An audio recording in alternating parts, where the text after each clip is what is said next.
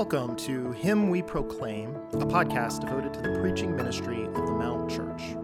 Know that the following sermon is specifically intended to build up our local church in Clemson, South Carolina. Feel free to listen along and distribute what you hear, while prioritizing what we pray is the faithful preaching ministry of the healthy local church to which you meaningfully belong. With that, all grace to you as you listen to this episode of Him We Proclaim. Good morning. I invite you to turn in your Bible to the little book of Haggai.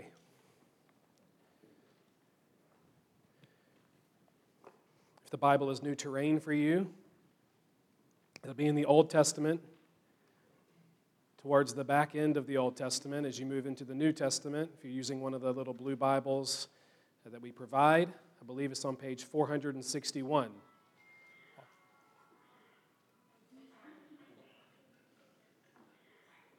Nice. You're good. You're good.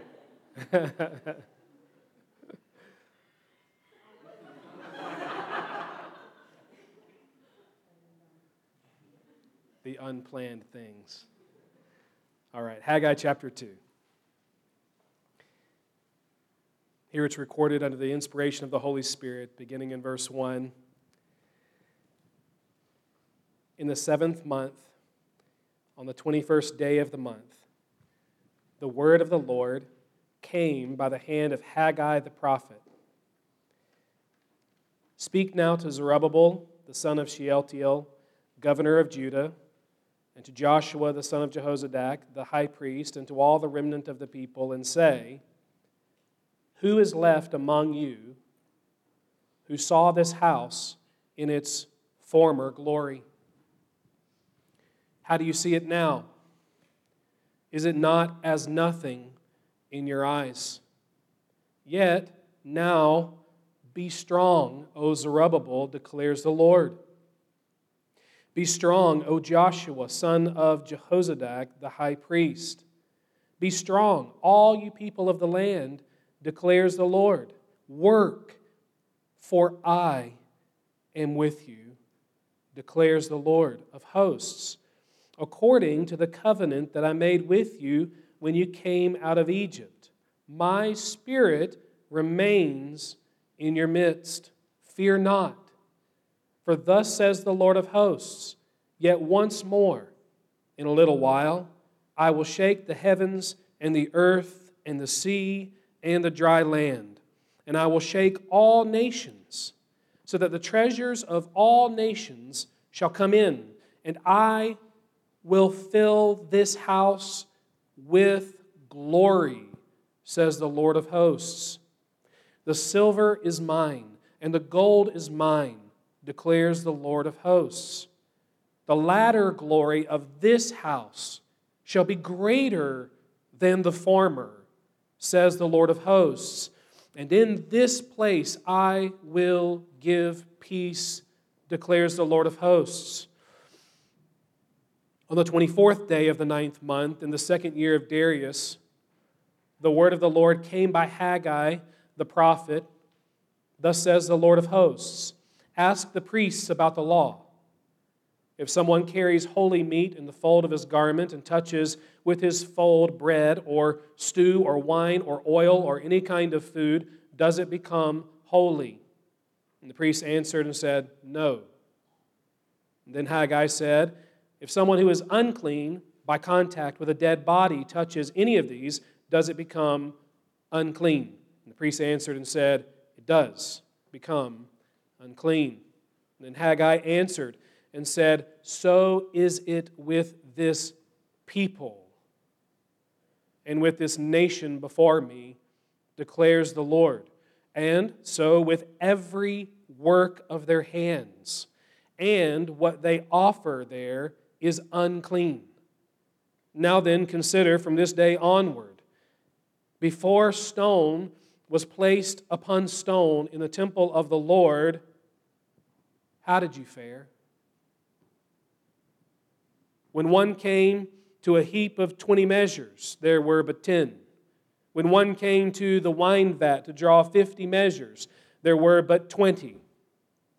I struck you, and all the products of your toil with blight and with mildew and with hail, yet you did not turn to me, declares the Lord. Consider from this day onward, from the 24th day of the 9th month, since the day that the foundation of the Lord's temple was laid, consider, is the seed yet in the barn? Indeed, the vine, the fig tree, the pomegranate, and the olive tree have yielded nothing, but from this day on I will bless you. The word of the Lord came a second time to Haggai on the 24th day of the month. Speak to Zerubbabel, governor of Judah, saying, I am about to shake the heavens and the earth and to overthrow the throne of kingdoms. I am about to destroy the strength of the kingdoms of the nations and overthrow the chariots and their riders, and the horses and their riders shall go down, every one by the sword of his brother. On that day, declares the Lord of hosts, I will take you, O Zerubbabel, my servant, the son of Shealtiel, declares the Lord, and make you like a signet ring, for I have chosen you, declares the Lord of hosts. So let's go to this Lord of hosts in prayer.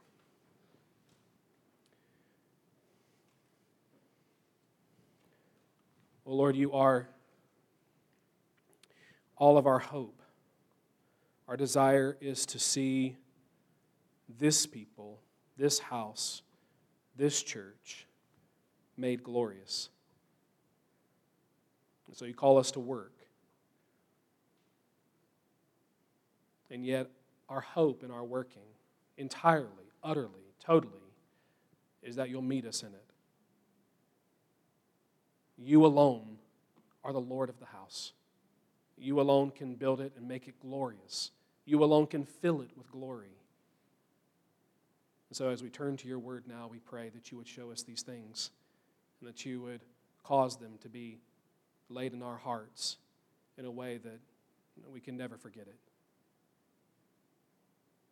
May you be glorified. We ask it in Jesus' name. Amen. I don't know if you're familiar with the Pilgrim's Progress, but in the Pilgrim's Progress, John Bunyan allegorizes about a palace called Beautiful. It's a best rest stop for narrow-pathed travelers like the main character named Christian. As he details it, he calls it a most stately house of people who are clad from head to toe in gold. He finds all their table talk to be this rich feast of all kinds of comforts consumed as it was with the Lord of it all, consumed with His grace, consumed with His will, consumed with His purpose for the house. And as we all kind of love a good sleep, don't we? Right? He then begins to wax eloquent of sleeping in a chamber called peace. Isn't that lovely? A chamber called peace. And then he goes on, and he rises up from his sleep by the restoration of that peace, and he sings this. Where am I now? He's in Palace Beautiful, right? Where am I now? Is this the love and care of Jesus? For the men that pilgrims are. Thus to provide that I shall be forgiven and more dwell already the next door to heaven. As he takes a tour then of Palace Beautiful, indeed he discovers Emmanuel's land can be seen from the top of the palace. And as he must still journey there, he finds the palace then to be most suitable to all his needs. There he's led to a study and then to an armory where he's equipped again from head to toe with everything that's needful for making it all the way home, all the way to that celestial city. And so the answer given to his initial curiosity about the house was at length proven to be true. It was built by the Lord of a hill called Difficulty for the relief and security of pilgrims. Man, what a church is supposed to be. A people that a Christian finds indispensable for their journey home. A boarding house that's a palace beautiful. But what if she lies in ruins? Can she be built again? Or should we just give up on the biblical ideal? And if not, what hope do we have for the rebuilding? What hope do we have for the work? Do we know that we have a work to do? A Christian, you read the book, Christian only entered Palace Beautiful under examination by those who then went on to refresh him as they did. They kept the palace beautiful, made it what it was. By God's help, are we as a church after the same thing to build this house into a haven, a safe haven that's right next door to God's heaven? Let's come to our text. And first, to the means of God's house made glorious. The means of God's house made glorious in verses 1 to 9. And per usual, you see that it begins with preaching the word. And as we see in Ezra, Haggai's preaching is supportive preaching. Supportive preaching. It's what the people need, when the people need it, for doing what God has charged them to do. How God does tend to have this penchant for perfect timing with His Word. I'm sure you've experienced this before. It's what they experience here. By the dates that are given in the text, we know Haggai's prophesying on this occasion is at the height of a holiday, wouldn't you know it, called the Feast of Tabernacles. The Feast of Tabernacles. So what a way to celebrate it, by standing around the ruins of the former temple. I can imagine the morale for the rebuilding is fairly low. So here comes the Lord by Haggai to lift their spirits. And how does He try to lift their spirits? By depressing them even further. And if you want to lift the spirits of the people of God, you depress them first, even if just initially. So, in verse 3, you see Haggai raises the question. It's been almost 70 years since that temple of Solomon was destroyed. He goes, did any of you out there see the first house in its former glory? If not, perhaps you've heard tales of its glory. It really was this palace beautiful. But how do you see it now? Is it not as nothing in your eyes? Man, how sin. Remember that they were exiled and it was destroyed because of their rebellion. My how sin does flatten the glorious structures of God. How it does leave His houses in ruins, defacing what's intended to be a blessing for the world into a site of divine displeasure and cursing. How critical was their holiness to the condition of the house? And beloved, it's no different today. But what Haggai's trying to do is create a sense of their own inadequacy for the work that's in front of them. The former house was glorious. Right? It was built at the height of Israel's power, with all the resources of some guy named Solomon, the most lavish king maybe in the history of the world. And most centrally, God dwelt in that house. He manifests His presence and His glory and His beauty in that house. So indeed, what are they for that work? And that's what Haggai's after, that sense of inherent helplessness. So, they hear these things and maybe they're thinking, well, let's just go home. What's the point in all this? No. The building of God's house in the past, or this present in our passage, or our present right now, or in the future, it was never to be done by us as independent contractors. Who built Solomon's glorious temple, ultimately? Probably the same person who made Solomon,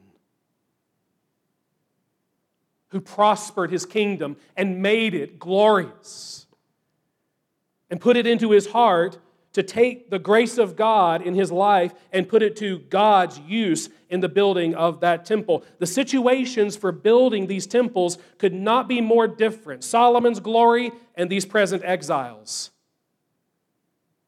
And yet, the God supervising both building projects is the exact same. That's why Haggai follows this up, not by waving a white flag, but by giving them the push of God. What do you see there in the text? He says, be strong, work. Why? For I am with you.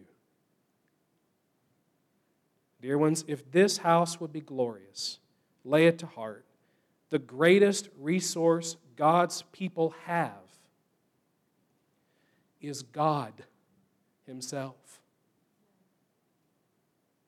As He shows in verses 5 through 9, if they have God, they have the Lord of the Exodus on their side. If they have God, they have divine faithfulness on their side. If they have God, they have the sovereign of nations, just a drop in a bucket, on their side. If they have God, they have the owner of all the currency in the universe on their side. If they have God, they have the all-knowing Almighty on their side, and He's making promises to them. So what of Solomon's temple? What of it? The glory, he says, of this house will be greater than that one. So forget the situational difference. Remember your God. That's what he's saying. My Spirit, verse 5, remains in your midst. And that's enough. He's enough. Fear not. Be strong. Work, for I am with you. God is the means of His house made glorious. Beloved, this has obvious implications for us. If we missed you a week ago, we made the whole Bible connection between God's houses and His household. We go from Eden to the tabernacle in the wilderness to temple number 1 to temple number 2 to Jesus to the church, to the local church, and then on into the new creation. So we are uniquely gathered and purposed to do something. And that something is to display something. And that something is the beauty and glory of the all-glorious God and His gospel in the Lord Jesus Christ and of His grace. But now, as we look around and at ourselves, is that what we see? Maybe like this remnant here, we're prone to glory in the past. I know I am. Oh, for the preaching of Lloyd Jones. We get more of that today. Oh, for the ministry of Spurgeon. Wow. No wonder he died at 58. But man, what a ministry. Oh, for the awakenings under Whitefield and Edwards. Oh, for the spirit of the Reformation. Can we get that back in us today? Oh, for the depth of the Puritans, the redwoods of church history. Oh, for the champions in Augustine's day. Oh, for the church as it was at the beginning in the book of Acts. So pure, so used of God, so beautiful. We see what's gone before us, and we look around at what is. And if we care at all about it, perhaps we give a sigh and we say, oh, well, we won't see glory like that again. We can only work with what we have. Well, at least such have a mind to work at all. Now, some, I fear, see the difference between what was and what is, and they care nothing at all about rectifying that. They read of the church in Acts and so on, and they see their own church well enough, but the difference, what their church should and could be, is as nothing in their eyes.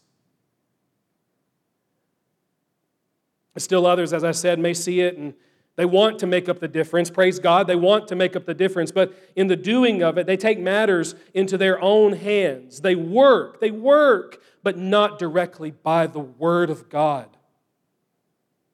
They build, but not dependently upon the Holy Spirit. They have a palace, perhaps, but insofar as they were the ones who had the major hand in building it, insofar as they marginalized the Lord of the house, that palace is nothing but a house of cards.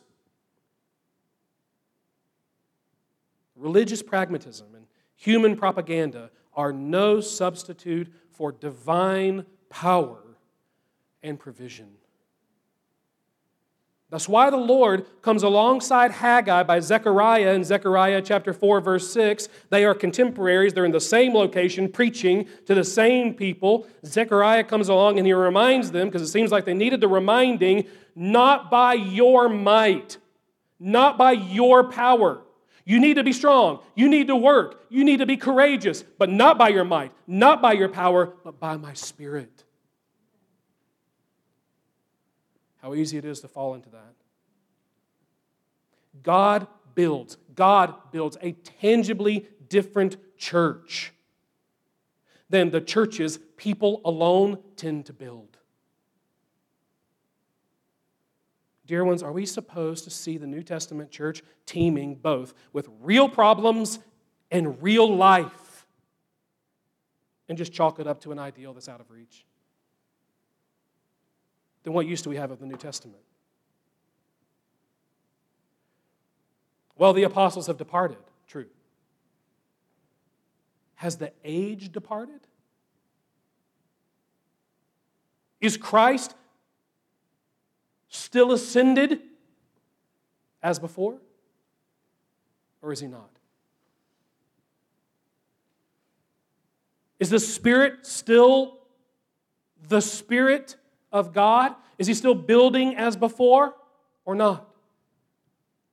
Is the Father as zealous for his house today as he was then or not? Have we forgotten our God? To be beautiful for him, we can't ever forget him. So hear it. Our beauty as a church is not a matter of our budget. It is not a matter of our buildings. It is not a matter of bodies in the seat. Our beauty as a church is about working with all our hearts to flesh out Jesus as a people. Under this promise, I am with you to that end. We need more than we alone can provide. Okay? Every service needs his strength.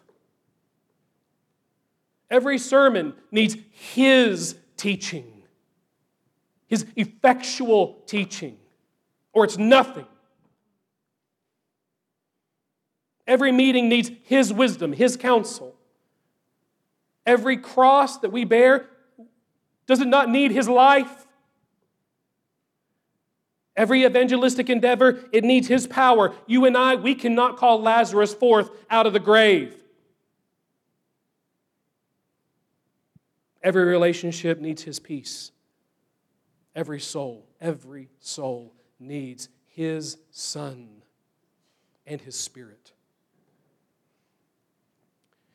We need the mercy of divine sufficiency. We can work our tails off, but Palace Beautiful is not going to be built by tailless people. It's going to be built by a prayerful people.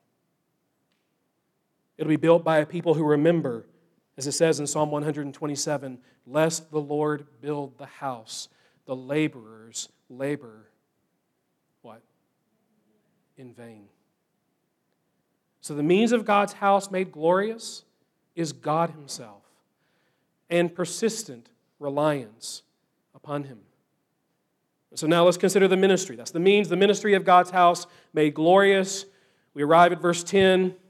A couple months seem to have passed, and in that time, most vitally, it seems, the foundation of God's house has been laid at this point. Maybe this right here is the ribbon-cutting ceremony for that. But if it is, what a message. What a message the Lord gives to the people on this occasion. Again, it's about the ministry of His house, and it is beautifully convicting. Here's what I mean.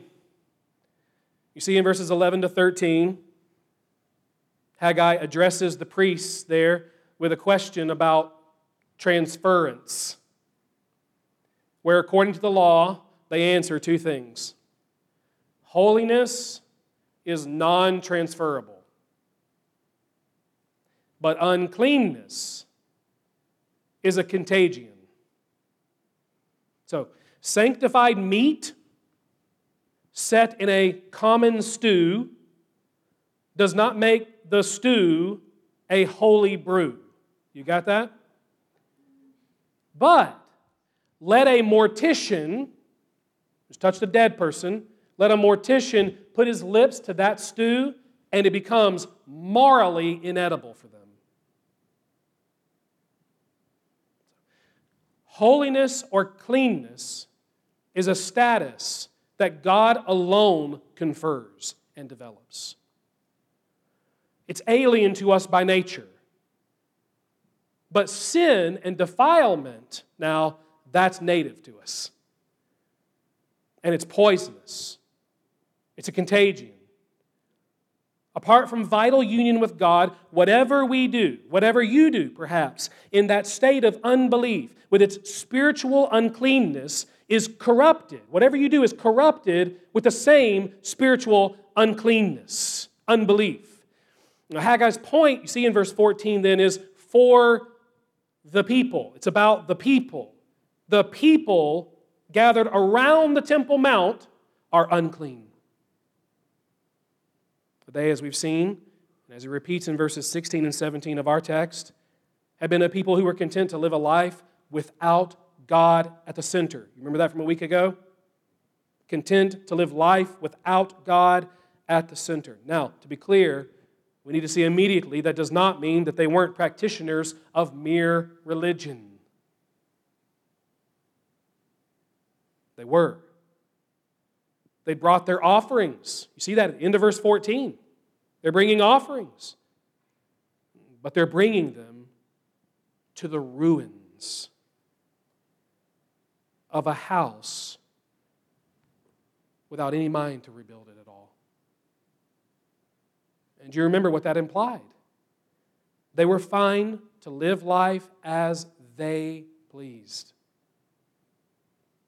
going through the God-empty motions of God's religion. Crazy. Their lack of care about the house betrayed a lack of desire for what? The presence of God. It communicated, we neither need nor want the sanctifying manifestation of God in this place. As Alec Motyer put it in his commentary, quote, altar ceremonies without the house was religion without God. Think on that. They sought grace without the means of grace. And the Lord, we need to hear, will not pamper the presumptions of a people who think that they're good with God and God is good with them without owning a vital living relationship with God. Expressed, this is so critical, expressed pointedly in a passion for the edification of His house. Friends, see, if you've never seen it before, mere religion, man's religion, even if it's thought to be by the book, can neither save you nor sanctify you. If you have not turned to God, verse 17, if you have not turned to God, no offering you propose to make here this morning, whether attendance in the seat, the singing of words on a screen, the bowing of a head during a prayer, the gift of an ear to the Word of God, or just the time spent to be present, none of it earns you an ounce of praise or merit from God. And the issue is you. If you are unclean, if you are unwashed, if you are unbelieving, so too are all your offerings. They're no good to God. These folks, do you see it? These folks went to the ruined house religiously. And yet in themselves, as they were, there was not a thing God could do, either for or against them, to rough them up a little bit, that would break their hearts, that would wean them off of the world and send them running back to God. How desperately then did they need His presence? How desperately then did they need His power? How desperately then did they need their hearts to revolve once and for all around His house made glorious. Beloved, I pray you see God's solution for this unclean people, for lives lived in the no peace under the curse of God, and no less for those who have been made clean and blessed. And He gives it in verse 15 and in verse 18. You ready? You're all on pins and needles, I know. It's the construction of God's house. That's the solution. It's the construction of God's house and the ministry of that house made glorious.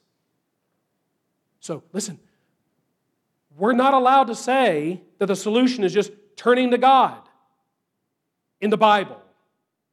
We're not allowed to say that. That it is that, but turning to God in truth is here expressed in Haggai concretely in building the house of God. A life lived among the house in pursuit of God for its good and His glory is proof, that's the word, of a cleansed heart. It's evidence of a heart that's been realigned with God's own heart. It's the visibility of a soul that's been transferred from the realm of sin's dominion and sin's curse to the dominion of God's blessing into verse 19. It's not without canonical reason that we value what we call church membership. Okay? It says something about your soul. But now, allow me to work on something here. Maybe it'll help. What we're seeing is that the house, granted God's indwelling, sanctifies the people. Okay.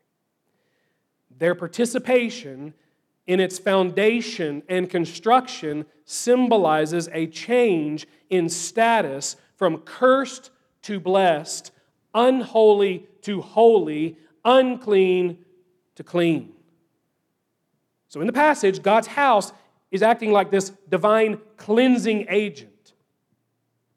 Now, take that and run that to Jesus, God incarnate. And what do we see? Well, unique to Jesus, we see a man cleansing all the effects of sin from people. He takes Peter's sick mother-in-law by the hand. And he doesn't become sick. The fever leaves her, and she's made well. A woman bleeding for 12 years? Doctors can't do anything to stop the flow of sin and the curse and death. She touches the hem of his garment, is what it says, the fringe of his garment. And her issue is immediately resolved. She's unclean. Touches him, he doesn't become unclean. Power flows out of him, it says, and she becomes clean. He touches a man who is unclean with leprosy. And what happens? Does Jesus become unclean? No. The leper is cleansed. He touches a girl who had deceased. She was unclean.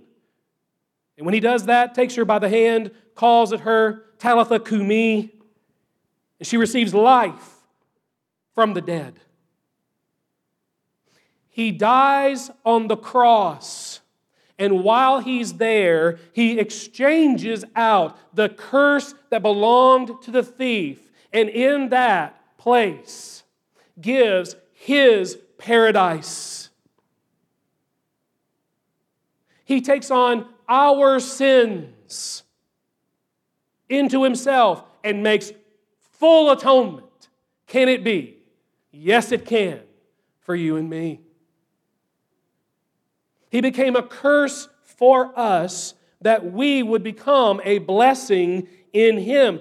By his blood, he bought us and he regenerated us, raised us from the dead. He justified us, forgave us of our sins, counted us righteous. He washed us, cleansed us, Paul says in 1 Corinthians chapter 6. He set us apart as what? Holy to the Lord. And for what? For what purpose? That we be a disjointed house of worldly religiosity?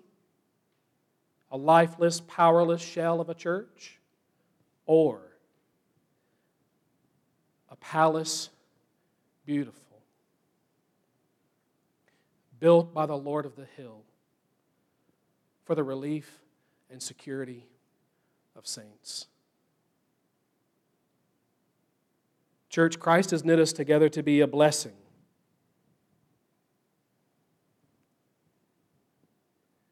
To administer divine transference, divine change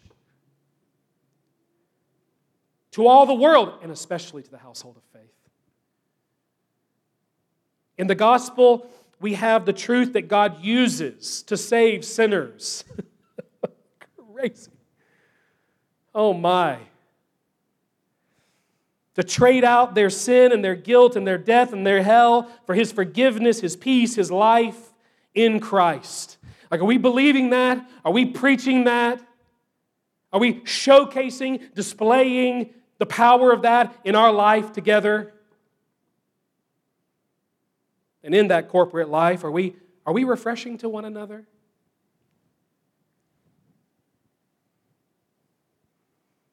As Palace Beautiful was for Christian, are we life-giving? Is our fellowship like a nice bath, a washing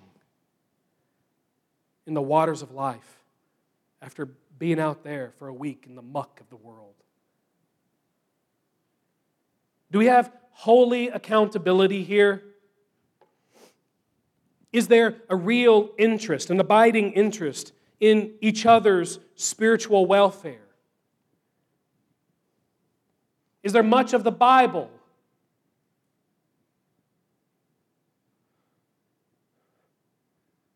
Is there much of Emmanuel's land? Can you see it?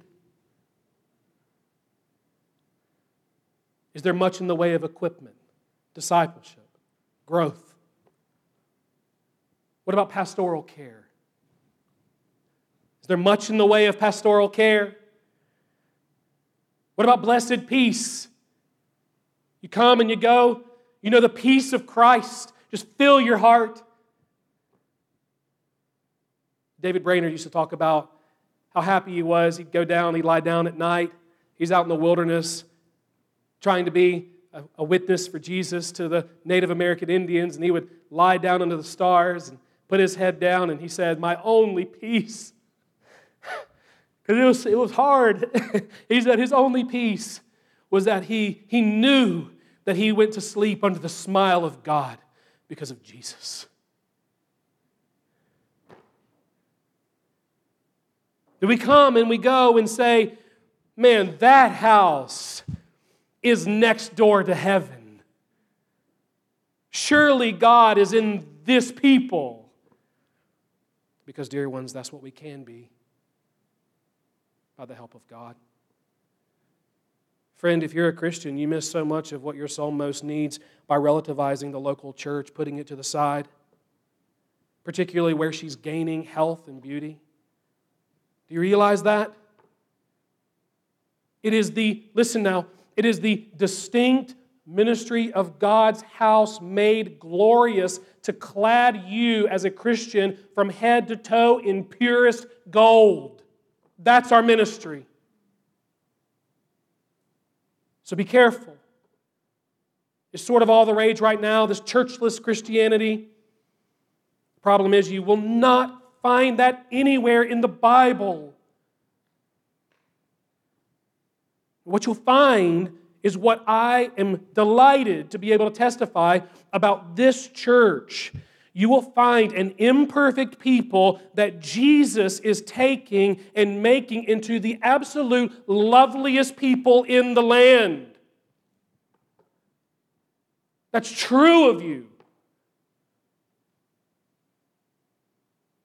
He's making you into a people who care to build the palace beautiful. And so let me just urge you not to deprive yourself of the refreshment you'll find in the local church. As the text implies, it's not just life-altering, but it is eternity-changing, eternity-impacting.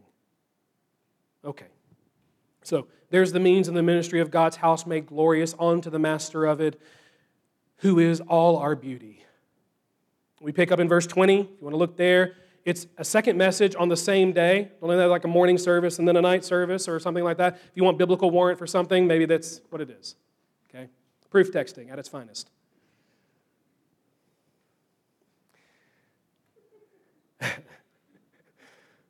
But it gets at a very necessary question.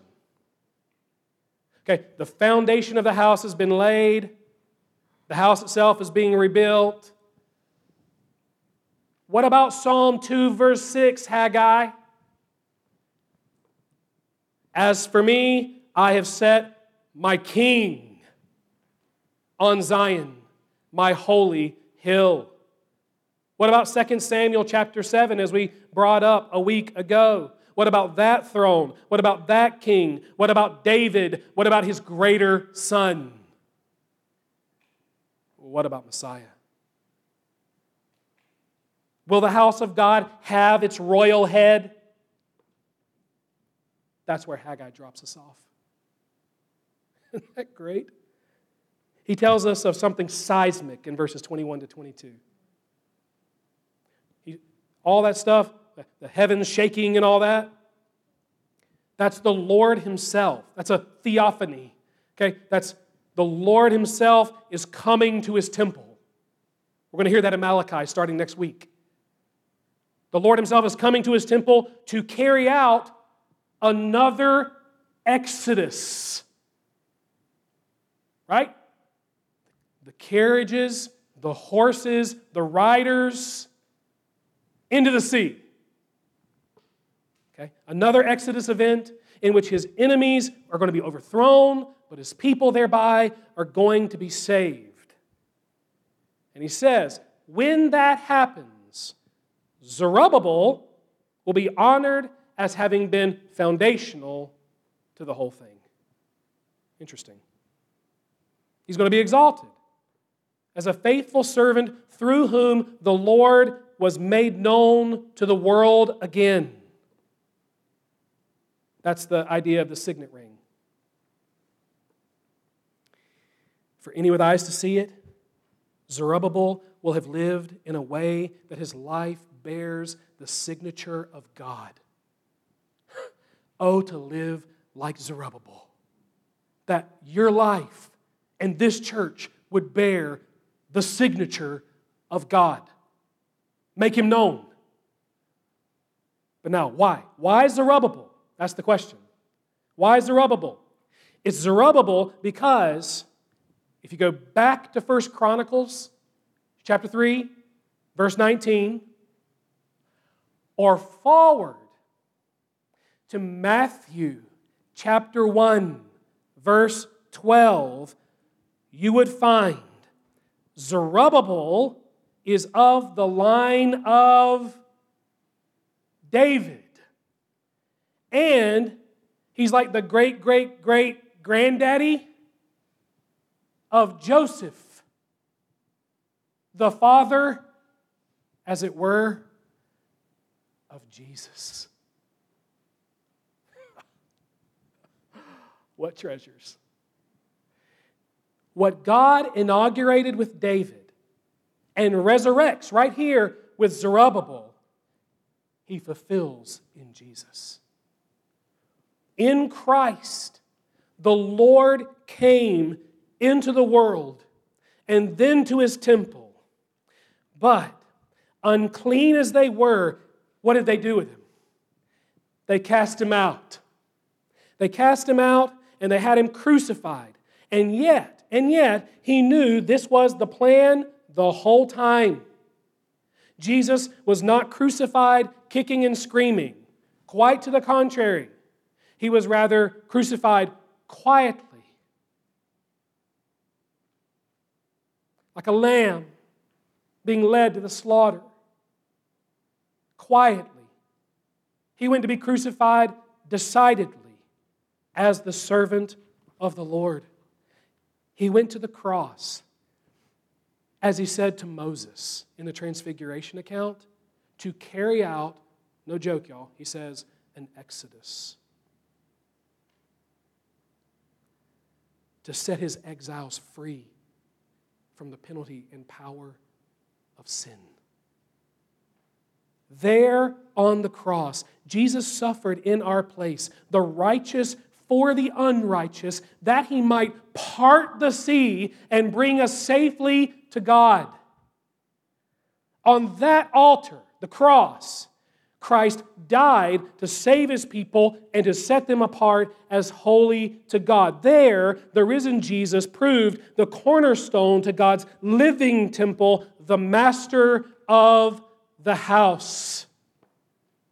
And in it all, what's seen? What's seen? But the radiance of the glory of God.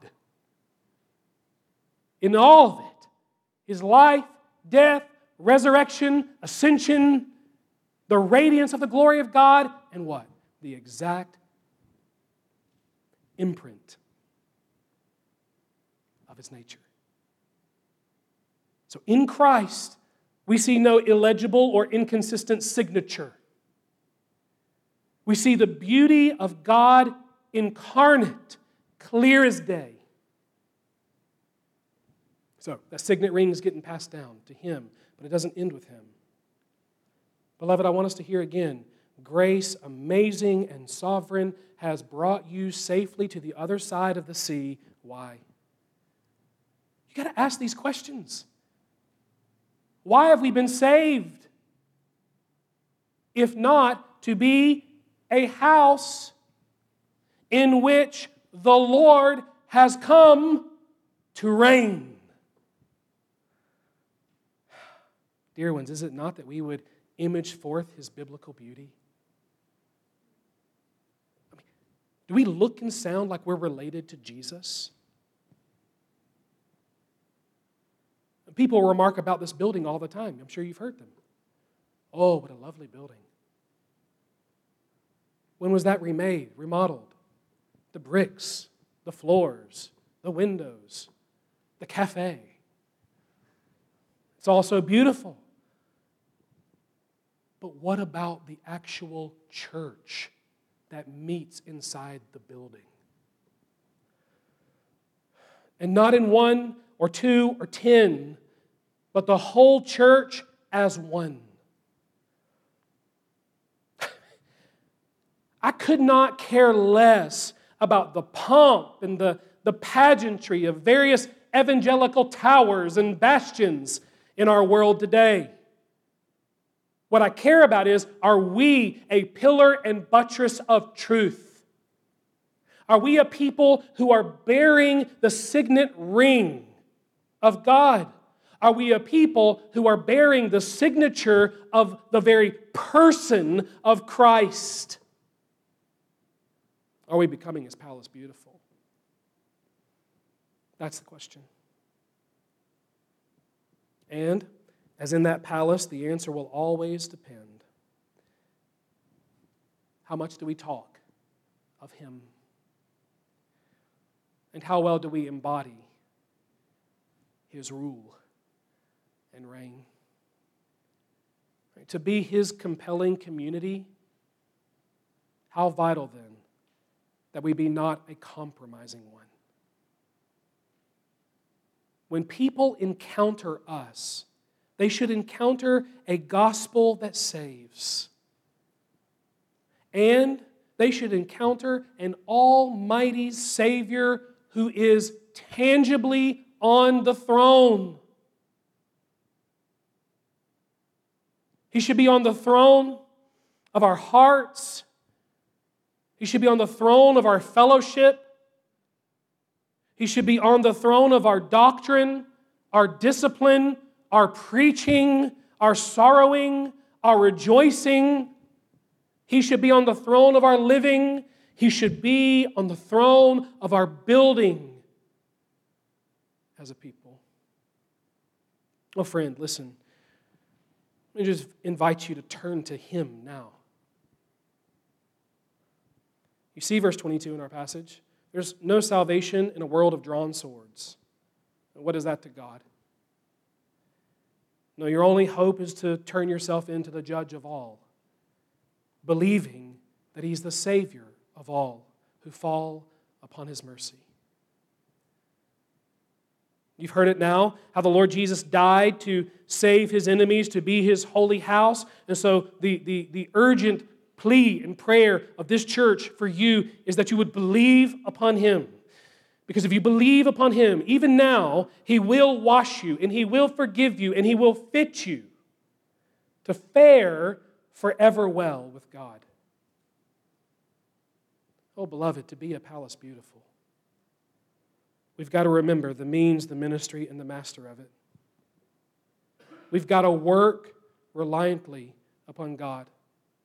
We've got to build so that a people who are set apart to God are actually set apart. We've got to bow. We've got to bow so that the beauty of Jesus can rise. As we're faithful there, Haggai's house of greater glory will find a fulfillment in us. Dare I say, we'll be able to come and go and say, where am I now? Is this the love and care of Jesus for the men that pilgrims are? Thus to provide that I shall be forgiven and dwell already the next door to heaven. Let's pray together.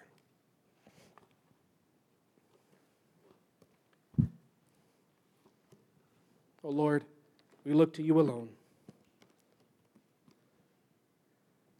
We thank you for your word. It is living and active. Make it to live and act in us to your glory. Make us a palace beautiful for you. In Jesus' name we ask it. Amen.